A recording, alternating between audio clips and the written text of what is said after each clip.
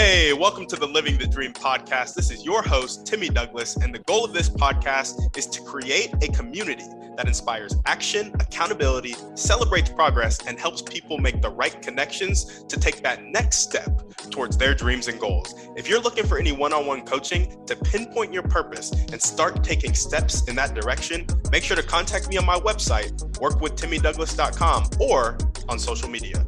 On that note, let's get into the show. All right, what up, guys? Welcome back to another episode of the Living the Dream podcast. Today on the show, we are talking about being scared of success. The question today, the what is it that we're talking about is, are you scared of success? And I'm talking about this because, one, the upper limit problem talked about in The Big Leap by Gay Hendricks. Fantastic book. I think everybody should read it. It talks a lot about self-sabotage and why we self-sabotage and just our notion of self. Our temperature of success. He says we all kind of have a temperature that we are comfortable with in our life. And for some people, they're comfortable with being broke. Like they're comfortable with pain. They're comfortable with misery. Really, you experience pain at each level of life. It's just pain that leads to different results. And so some people are comfortable with, poverty. Other people are comfortable with being wealthy. Some people are comfortable with toxic relationships. Other people are comfortable with healthy relationships. And so he's saying we have a temperature. Really, like say 50 to 53 degrees is my comfortability with toxic relationships. And if I hover in that 50 to 53 degrees, once I get to 54, my relationship starts to get a little healthy. I start to do stuff to sabotage that, and not really to sabotage it, but to bring myself back to equilibrium because I'm uncomfortable at 54 degrees. So to be comfortable, I need to be at 53 degrees, which means I just need a bit more toxicity in my relationship.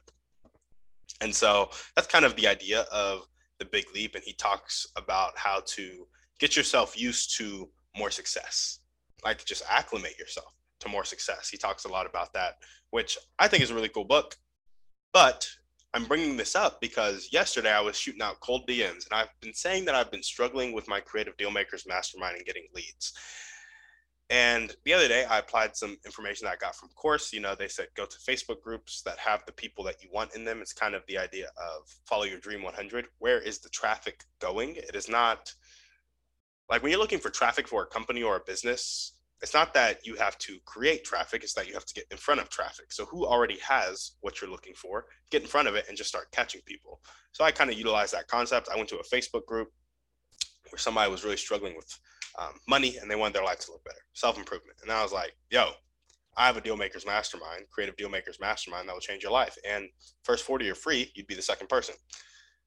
And they were like, what's the catch? Blah, blah, blah. So no catch. I just love to help people. And now they're part of my Creative Dealmakers Mastermind. And we're hopefully going to change their life if they take the action required and are willing to be held accountable. So I just think that's really cool. But I stopped at 50 DMs.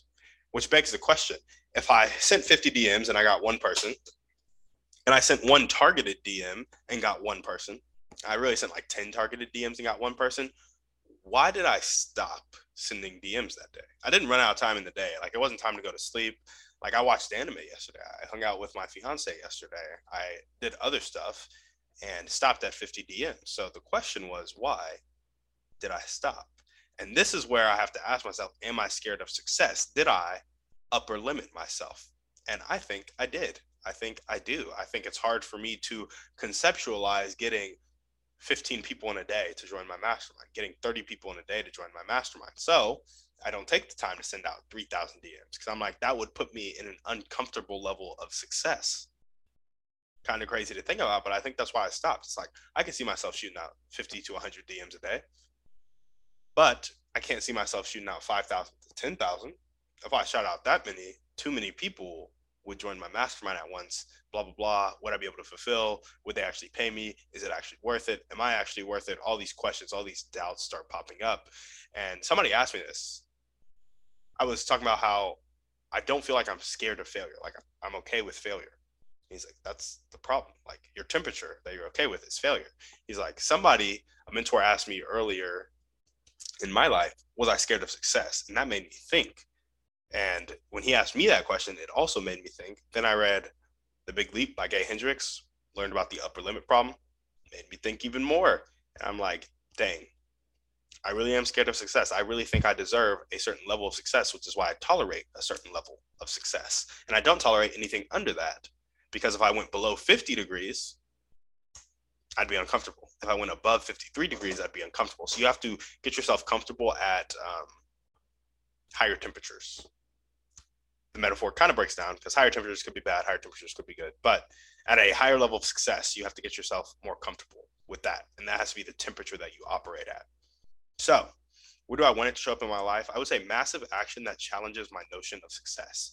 So like I said with the previous example, instead of being scared of success and yielding to that, I would like to recognize my fear, recognize my upper limit problem, and act despite that.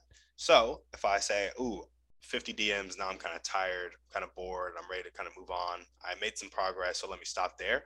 I'm like, no, send 50 more, send 50 more, send 100 more, send 200 more, and just take such massive action that the floodgates of success just burst open. And it's like, you're adding so much value to people, they can't help but add it back to you. So, that's one of the laws of success.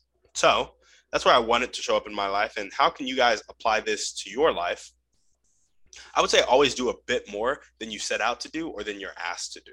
And this is really hard because a lot of us don't like our jobs, which is another thing talked about in the Big Leap. Stop staying in your zone of excellence, move to your zone of genius, because your zone of genius is the place where you lose time. You lose track of time. You lose your sense of self is completely enveloped in what you're doing. And so it's the stuff that gives us the most energy. Like our zone of excellence, we might produce money, we might produce impact, we might produce this stuff, but it stops us from being our best, most authentic self. And so in your zone of genius, it's easy to always do a bit more than you set out to do or than you're asked to do, because you simply love the activity. You love to do what you're doing. And so you take initiative, right? I think a lot of us are stuck in our zone of excellence, zone of incompetence, and I think there's another zone that I'm forgetting. But anyway, move to your zone of genius, figure that out. That's something we help you do in the Creative Dealmakers Mastermind, actually, because honestly, I hate when people struggle. It's just, why live a life that is not for you?